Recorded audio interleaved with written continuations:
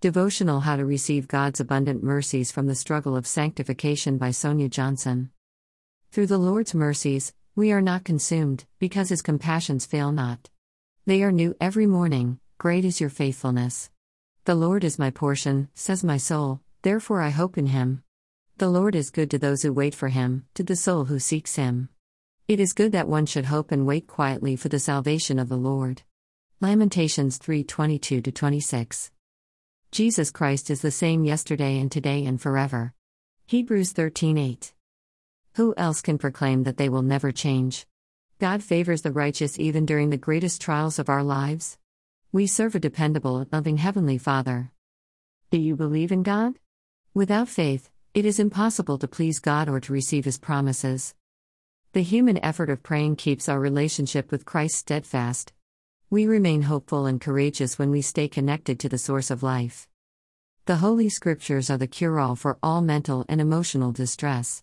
Studying the Bible is the treasure map that provides all the knowledge we need about God, the Father, Jesus Christ, and the Holy Spirit.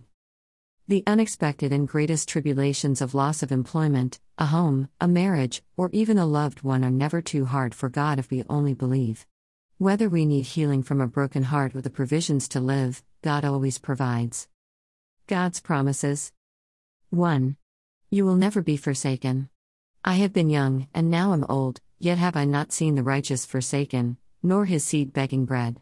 Psalm 37:25. 2. When provisions are scarce, God will preserve what you have. During the 40 years that I led you through the desert, your clothes did not wear out, nor did the sandals on your feet. Deuteronomy 29:5. 3. God opens doors for the diligent. Do you see a man who excels in his work? He will stand before kings, he will not stand before unknown men. Proverbs 22:29. All hard work brings a profit, but mere talk leads only to poverty.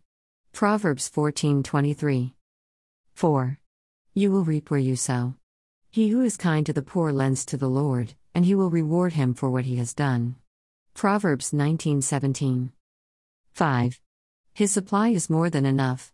And my God will supply all your needs according to His glorious riches in Christ Jesus. Philippians 4:19. In Matthew chapter 6, verses 25-34, Jesus promises to give us an abundant life. God's definition of abundant life does not mean receiving excess beyond our daily needs. God's provisions include everything we need to sustain our life for the given day, including His grace and mercies.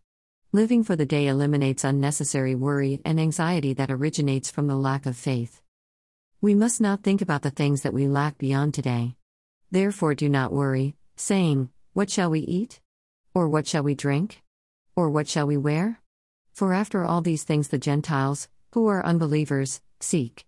For your heavenly Father knows that you need all these things. Matthew 6:31-32.